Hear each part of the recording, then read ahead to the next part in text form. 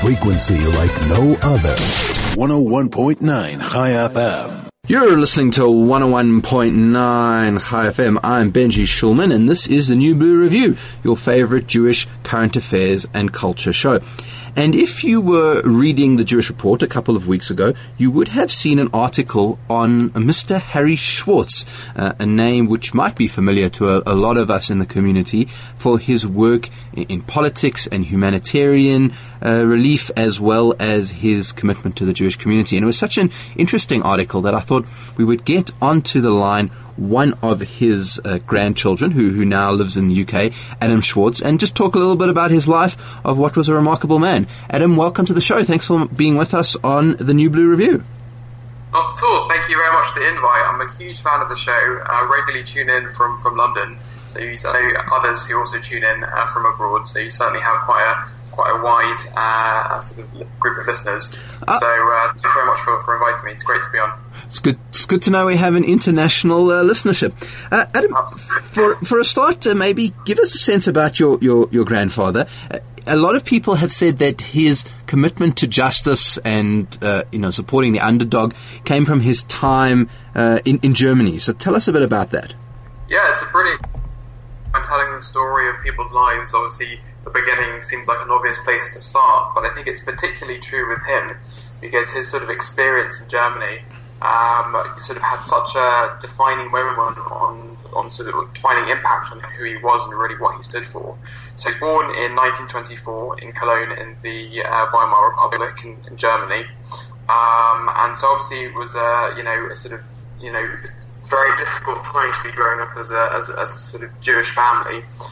He was born into a sort of not particularly religious family, but sort of traditional Ashkenazi family, and he had sort of strong memories of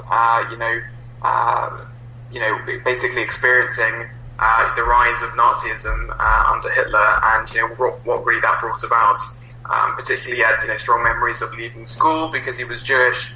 He also had strong memories of having to basically be kicked off public transport because he was Jewish. So those kind of memories of discrimination from simply who he was really had such an important impact on who he was. But it also, his sort of experience coming to South Africa also had a very important impact on sort of what he stood for. So he came to South Africa in 1934 with his family. His father had come the year before. He had to leave Germany the night Hitler came to power because he was a Social Democratic Party activist, and so had to leave faster than the rest of the family. But he sort of also had memories of being taunted at school, even in South Africa, for being different. He didn't speak any English or Afrikaans at first, so he was really treated as an outsider. So that really had such an important part on sort of who he was in later life. I think also he had sort of Afrikaner nationalism. In 1937, the South African government tried to sort of appease nationalist elements within the country by basically introducing legislation to halt all Jewish immigration from Europe.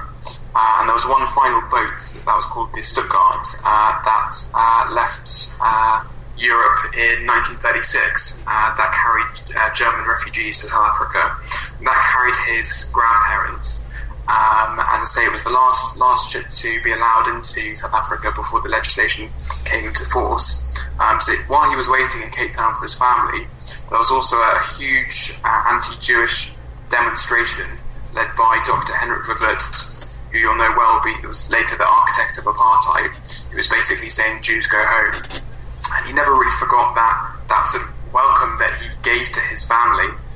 So it was very early experiences of both discrimination from himself, but also sort of from sort of right-wing Afrikaner nationalism that really led him to be the person he was in later life. It's very interesting, actually. I have family that was also on the Stuttgart, and for a lot of German refugees, it was certainly an important part of their journey to South Africa, and a marked point at which things really began to change for the Jews here in the 30s. So that is interesting, and you can see how it would have affected his ideas about getting involved with the political struggle here. One of the ones I want to focus on is something called the Torch Commando, which he was an important part of creating. He was part of the war effort in World War II, and when he came back, he joined this thing called the Torch Commando. Can you talk to us about what that was and why it was so important? Sure. Yeah, again, it's a brilliant question. So, as you know, the Torch Commando sort of grew out of a movement called the Springbok Legion.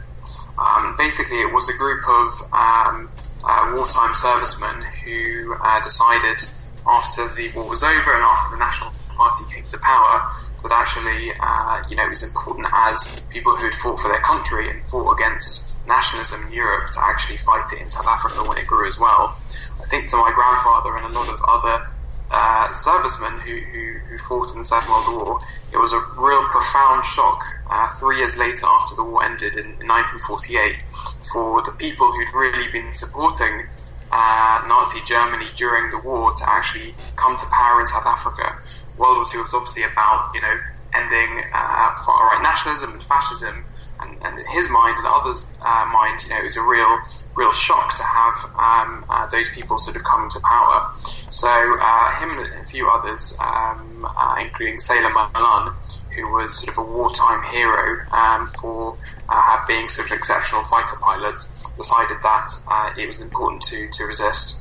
So they formed this organisation called the Torch Commando, which was essentially a group of starters, as you say, ex-servicemen, who decided to sort of have peaceful protests where they would carry these torches around and sort of embarked upon civil action to protest initially the removal of coloured voters from the voters' call, but it actually became a very, very prominent organisation. At its height, it had 250,000 members, which, considering the population of white South Africans in 1951 when it began, was actually a very, very significant movement. So that's really when his kind of political involvement began.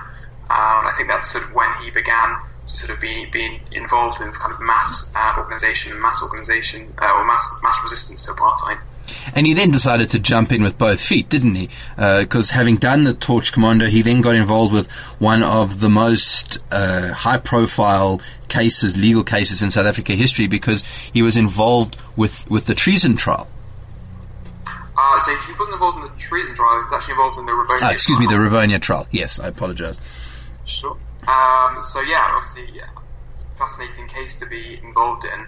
So the way that he got involved, Harold Wolpe, one of the accused, was arrested, but he escaped from prison. Harold Wolpe was married to the sister of someone called Jimmy Cantor. Jimmy Cantor was a lawyer in South Africa. He sort of disagreed with apartheid in principle, but he wasn't politically active. But he was friends with my grandfather. When Harold Wolpe escaped from prison, his very badly treated, and Jimmy then came to my grandfather and said, what should we do? My sister's being very badly treated. My grandfather said he would raise it with the Minister of Police, but that it wouldn't be wise to go to the press, because actually that would sort of antagonise the police, who were already quite humiliated from the whole process of people escaping from the trial. So Jimmy actually decided to go to the press and raise the fact that his sister was being badly beaten in prison, or when she was detained. Unfortunately, then Jimmy was then arrested, and then my grandfather acted as his defence. Jimmy was later found to be one of only two in the trial to be acquitted, but unfortunately, because of the bad treatment that he received as well, he was sort of very badly affected by it, both sort of psychologically, professionally. His sort of professional reputation was ruined, having been associated with the trial, even though he really had nothing to do with any of the activities of the other people accused.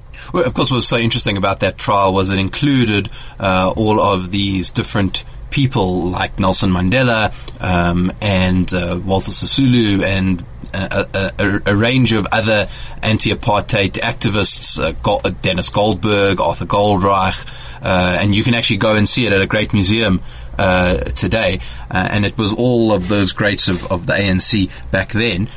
So that was such an important trial, and the Cantor story is interesting because he, as you say, he wasn't directly part of the operations, but kind of got involved because he was a relation. So fascinating to see where he was connected. I want to jump forward a little bit because a lot of people would know the political party, the Democratic Alliance, but I don't know if everybody knows where it sort of comes from. You had the Democratic Party for a long time, the DP, but before that, your grandfather was involved in sort of realigning the opposition so that it could be basically become what we would now call the DA. Yeah, that's correct. He was sort of right at the centre of sort of the realignment of opposition politics.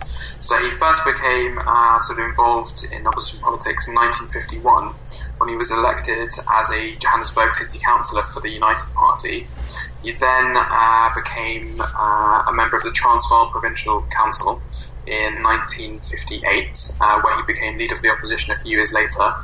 And then he became leader of the United Party in the Transvaal in 1973. But sort of at that time, there was a huge internal battle going on inside the United Party between sort of the de Villiers Graaf, who was the party leader, who sort of tacitly supported most of the apartheid legislation and weren't really providing the kind of robust opposition to apartheid that my grandfather and other sort of liberals in the party wanted. So there was this huge conflict going on between my grandfather's wing, which was sort of the liberal wing, referred to as the Young Turks, and the party's Old Guard. So my grandfather, various events happened, and essentially my grandfather was expelled from the United Party in February 1975, and along with a few other MPs and many other provincial councillors and local councillors. He was mainly expelled because he signed this key declaration with Chief Buthelezi in January 1974, so he knew Chief Buthelezi well. He was sort of the main acknowledged black leader at the time. And they signed an accord called the Mashlavatini Declaration. And what the declaration signed up to and prescribed for South Africa was that apartheid should be ended. The sort of post-apartheid South Africa should provide a stake in society for everyone in South Africa, not just white South Africans, but that crucially also apartheid should be ended through peaceful dialogue and negotiations. And even though those principles were ultimately signed up to by de Klerk and Mandela and others in the 1990s, actually in the 70s that was quite a novel and sort of pioneering idea. So that really upset the Old Guard in the United Party, and that led to him and others being. So they formed this new party called the Reform Party, which my grandfather was leader of.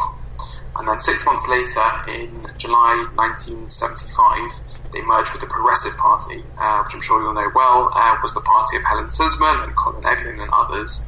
And that merger really proved to realign opposition politics in South Africa.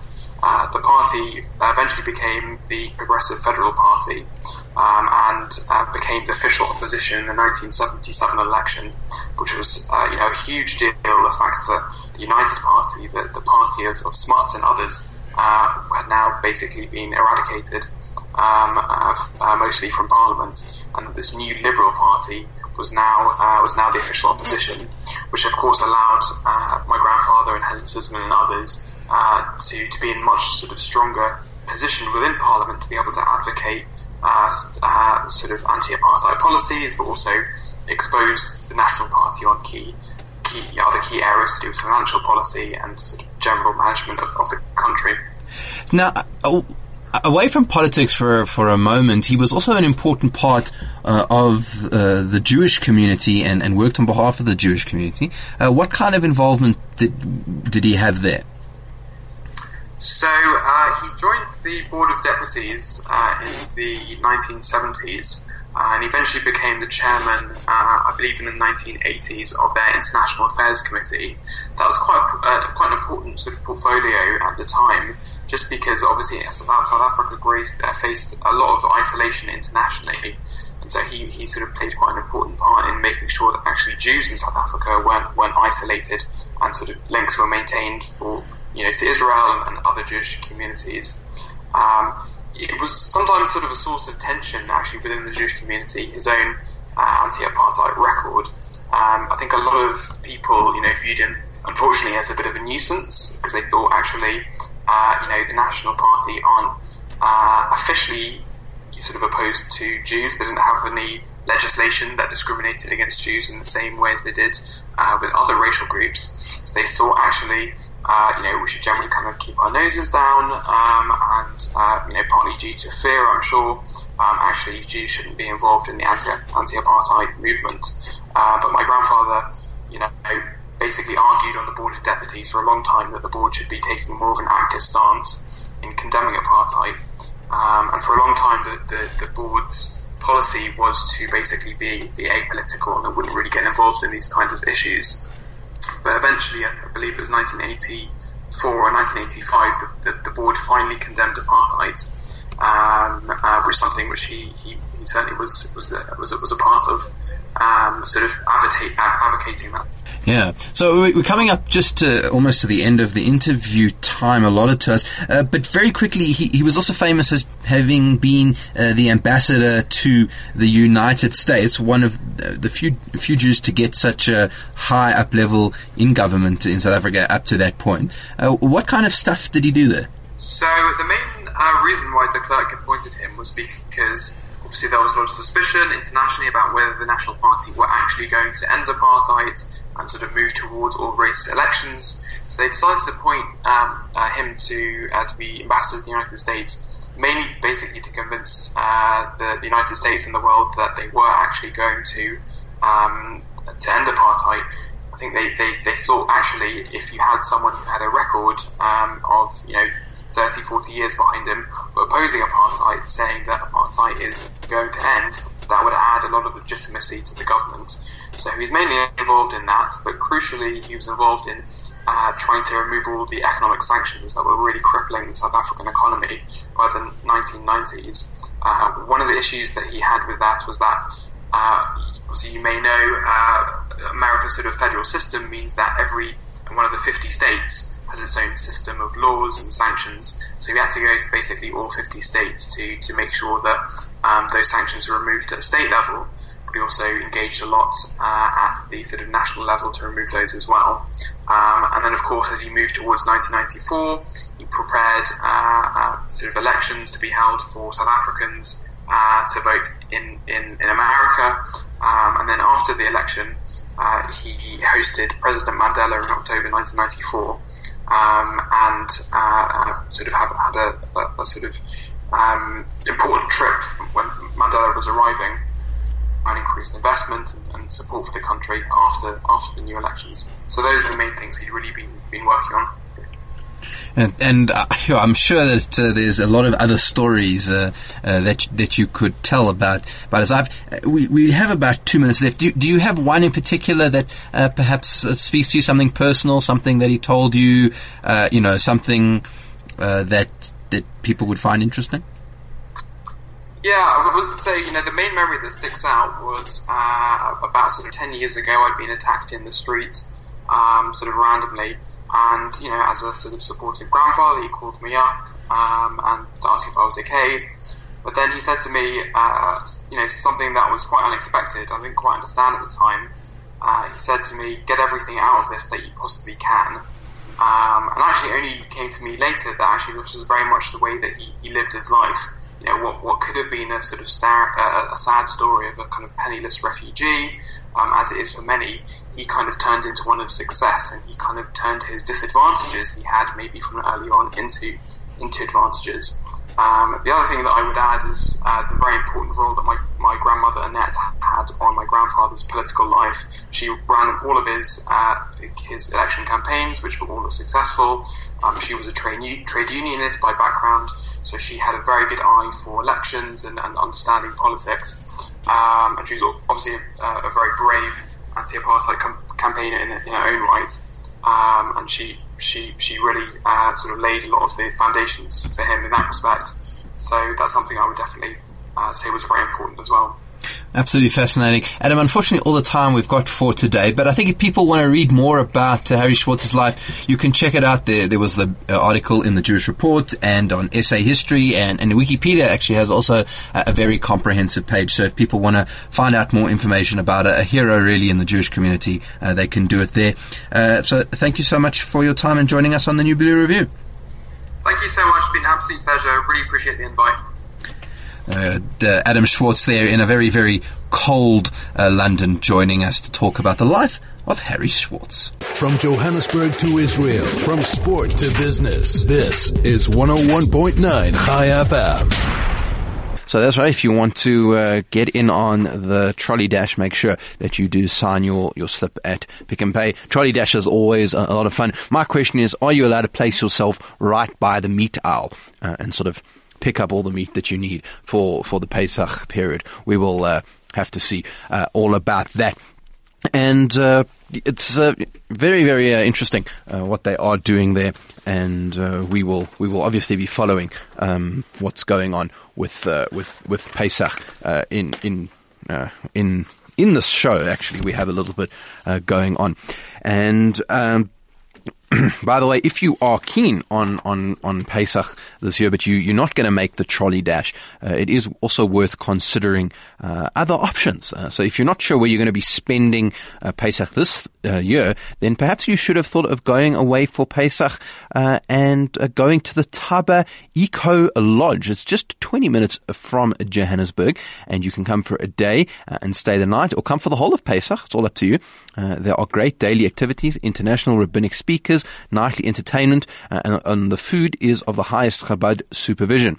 And of course, the accommodation is out of this world. So for more details, visit the website orafrica.godaddysites.com. That's orafrica.godaddysites.com, or SMS Pesach to 34519, and they will contact you. That's Pesach to 34519. Something alternative that you can do on your Pesach this year. Now, I hope you did enjoy that discussion with Adam Schwartz. Very, very interesting to get into a bit of the history of the Jewish community, maybe find out things about people we didn't know about. And I'd love to know, who are your Jewish heroes in the community? Is there someone who does something heroic either in the past or in current day that you think really does an amazing job? Would love to hear from you. I'm all about figuring out who are the people in our community who are doing great things. So you can SMS us 34519. You can WhatsApp us 061-895-1019, 061-895-1019. Send us a tweet at HiFM, or an email on air at highfm.com, and we'll very happily take your nominations for people in the community who are heroes, who are doing good things. I'd love to hear from you and get your perspective. Now, moving on a little bit into other things. I don't know if you've been watching some of the press. Certainly if you've been listening to some of the other shows on the station, you may have picked up the story, but it is something which I think is going to become bigger, certainly as we run up into the next sort of week or so, and you're going to be hearing a lot more about it, so we might as well cover it now. And that has to do with the Eurovision Song Contest. Now, if you don't know what Eurovision is, that's okay, because basically it's not something that we really deal with that much in South Africa, but basically it was started just after World War II as a way of trying to unite the continent after obviously the big war there. And Eurovision is all of the different organizations that are affiliated to the Euro TV, basically broadcasting networks. Any place where you can get Europe TV, you can be part of the Eurovision Song Contest, which is why, despite the fact it's been called Eurovision, you get countries like Australia participating, and as you'll see in a minute, Israel as well. And it's very, very interesting because what happens is each country in the Eurovision network submits a song that then gets voted on as being the top song of that Eurovision Awards. And it's got quite a complicated system. You've got to have a jury which votes on the song, and they have a popular vote, and then that's all added up and getting points, and then those points are added up. And it goes to a whole pool of points, a whole pool of points, rather, and that then gets put together, and you get the winning song. So this brings in a lot of interesting aspects to it, because the country, in the country itself, you're not allowed to vote for your own song. So if it's Russia, for example, you can't vote for the Russian entry that year, which means that you're relying on other countries in this Euro bloc to vote for your country. And this leads to some interesting politics, because obviously some countries are less interested in voting for other countries just on the basis of their politics, not on the basis of the art. So you'll, for example, find the Greeks never vote for the Turks, and the Ukrainians don't vote for the Russian songs at the moment, and all of the cultural blocs tend to vote together. So anything that is Swedish or from Iceland or Finnish, they often get the support of those people. The UK and Ireland tend to get some sorts of backing, and the politics is at least as interesting as the song itself. And you often find that the popular vote is different from the jury vote. And if you know ABBA, you will know that this is where they got their start at Eurovision. So why am I even talking about this at all? Well, it's about a week and a bit to go for this Eurovision 2018, and the odds-on favorite to win this year is actually an Israeli song. Now, the Israelis have won Eurovision before, once in the 80s and once in 1998, crucially very famous, I think it was 98, where the singer was Dana, and she was a trans woman. So it was a sort of a boundary breaking event both in Israel and in the Eurovision.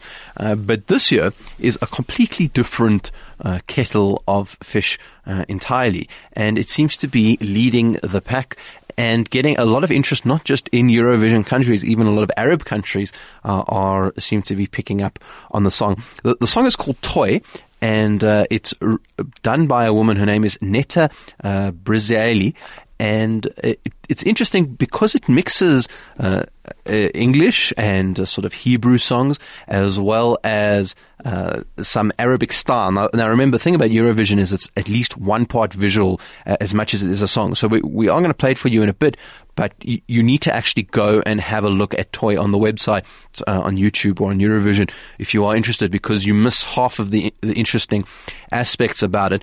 And it seems to have both captured the sort of feminist moment that we're going through, the Me Too movement. It's got a very sort of feminist sound to it, and it also has a bit of a crazy style to it. And a lot of people hate it, and a lot of people love it. It's definitely a highly divisive song, but whatever its merits, it is currently being looked at as the number one favorite. Now, whether it will win or not, it's already hit about 7 million views on YouTube. So it's already getting an enormous amount of prominence, and it will be interesting to see where the song itself goes. So let's take a short break, and then when we come back, we're going to be listening to Toy. I'd love to know what you think. Stay relevant and up to date. Keep informed. This is 101.9 High FM. 101.9 High FM. What did you think of that Netta Brazili and Toy? I'd love to hear your thoughts. Do you love it? Do you hate it? And do you think it's going to win? 34519, that's our SMS line. You can also WhatsApp us on 061-895-1019. Tweet us at ChaiFM or email us on air at ChaiFM. And while you're doing that, you should also take note that the Pick and Pay Hyper Nord Kosher Butchery wants to make Pesach more affordable for you. So listen to this. Every time you spend 500 Rands at the butchery, put your slip into the box at the information counter, and on Tuesday the 27th of March it could be your name drawn for 1,000 Rands worth of meat products from the Kosher Butchery. Pick and Pay Hyper Nord wishes you and your family a Chag Chag Kasher V'Sameach. There you go. You can get both of your matzah and your meat at Pick and Pay. Sounds great. So, yep, I'd love to hear your views. What do you think of Toy and Neta? I think it's a fascinating song, and one which might very well win the Eurovision Song Contest. So, it, could be fascinating and could be interesting. Now, I want to move along to something new on the Jewish thinking scene at the moment. A lot of people in Joburg wouldn't be aware of them because it is a Cape Town-based institution, but there's a lot of interesting stuff coming out of the Kaplan Center at the moment, Kaplan Center for Jewish Studies, based at UCT, and they have a relatively new chairman, CEO, director, I don't know, whatever you call it, of the center, Adam Mendelsohn, who's been doing some tremendous work to really get the academics out of their ivory towers and having a discussion in the general populace, which I think is a really good move, and they've been doing some excellent stuff, which I think is impacting positively on the Jewish community. Last year, for example, they did a anti-Semitism survey, or not really anti-Semitism, but understanding views of Jews by the broader population of South Africa, which gave everyone a proper indication of, where are Jews being seen at in the South African context, and they've been looking at researching books and doing seminars, and I think it's also engaging with the Jewish students. So I think that that's all a very, very positive and needed aspect of what they do, because it's not like America or the UK where we've got a dozen different policy think tanks. We only really have one in this country, which is them, and if they don't engage with the community, then that is, I think, a loss. Now, as part of this outreach and engagement program, if you like, they've also launched a new website called dafka.com. It's calling itself Many Issues and More Voices, and it seems to be a sort of academic type engagement, trying to get different voices or more voices rather into the space. And they've done a couple of different ones, including one about Jews and community rights in South Africa, and another one talking about the community in general, and you should go read them. There's only been 3 published so far, but it's certainly very interesting. It's the third one that really caught my eye, and it's by Professor Stephen Friedman, and it's talking about the ANC and the future of South Africa-Israel relations. Now, I thought it was a bit of a strange choice to pick Professor Stephen Friedman, because he is a professor who is very supportive of the BDS, and doesn't really want to allow Israeli academics to engage with South African institutions. And UCT is currently embroiled in a debate about whether it should boycott Israeli institutions and universities or not. So it seemed to be a bit of a strange choice, and I also think it talks to the paucity of people who we actually have in the community or even outside the community who can talk to issues of international relations when it comes to Israel, because Professor Friedman does get a lot of airtime on this topic, and he does have obviously a very specific viewpoint. So I do think that as a community we may have to start investing in new younger people who can take on policy approaches from a variety of different angles, not just sort of the standard BDS line being dressed up as academia. Now, besides the person of Mr. Friedman being chosen, I also clearly disagree with his view, which basically comes down to this. He's saying that he doesn't believe that the recent uptick in BDS activity in South Africa is in fact a threat, A, to the Jewish community, and B, to the South African-Israel relationship itself. And basically he bases it on 2 assumptions. The first is that he doesn't believe that the BDS movement is itself anti-Semitic. And second of all, his argument is that it just hasn't been all that successful at all in driving driving the relationship between the two downwards. And that's the sort of basic underlying part of his thinking. Now, I would say that this is sort of wrong on two accounts. First of all, there's a large and growing body of academic research that very clearly posts BDS as being an anti-Semitic movement from a variety of perspectives, including the idea of double standards, where it only singles out Israel, the way that it describes Israel as a unique evil, the denial of Jewish rights to sovereignty in Israel whilst pushing it for the Palestinians, the removal of diplomatic and military institutions that protect Jews. So I don't really want to get into it, but certainly from a Jewish community perspective, I don't think that there's any doubt that BDS is an anti-Semitic movement. And just because it dresses itself up as a human rights organization, I don't think we need to necessarily take that seriously, because anti-Semites throughout the ages have always dressed up their anti-Semitism with the discourse of the day, whether it's people who killed Jesus, or as as part of racial biology, whatever it was. Anti-Semites have tended to fit their narrative into whatever was popular at the time. So where Dr. Friedman, or Professor Friedman, sees people who are simply aberrations that commit anti-Semitic offenses from the BDS movement, I think that the community tends to see it as a recurrent and obvious pattern that comes out of a movement that has an anti-Semitic agenda. Now, Professor Friedman is correct when he says that this has not been an effective movement, right? He is correct that it hasn't really had a serious victory. And his point is that he believes that their assault on the ANC is incorrect. Now, we may or may not know whether that is the truth. The ANC has been focusing on a lot of its policy frameworks, including the land question, nationalizing the Reserve Bank. So there's no reason why to think that they won't come after the Israel question. The problem, of course, for the BDS is that it doesn't actually affect Israel, and it can't. Even if South Africa did break ties, it would be basically symbolic. And so what tends to happen is, because the BDS cannot affect Israel actually in any way, and if South Africa doesn't engage as a country, it can't actually affect Israel in any way, they tend to take it out on the targets that are most closest to Israel, which tends to be the Jewish community, and that really what leads to the serious anti-Semitism. So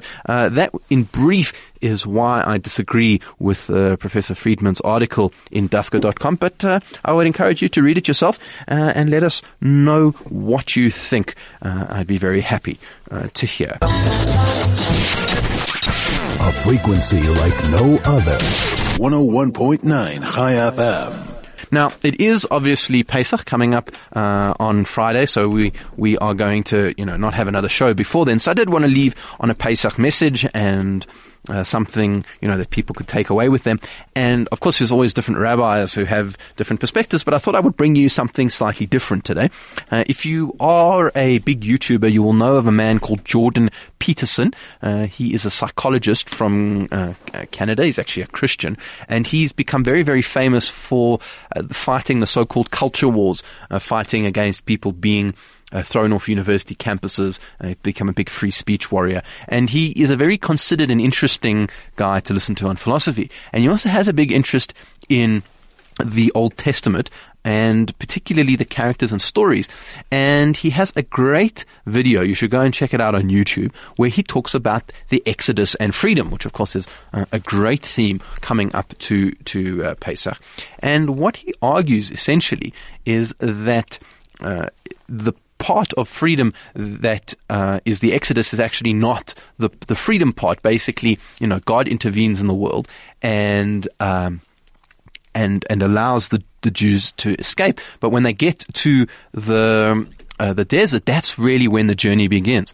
And that's when they have to sort of start walking around and bashing into things, so to speak, to try and figure out their way, and that they get a lot wrong.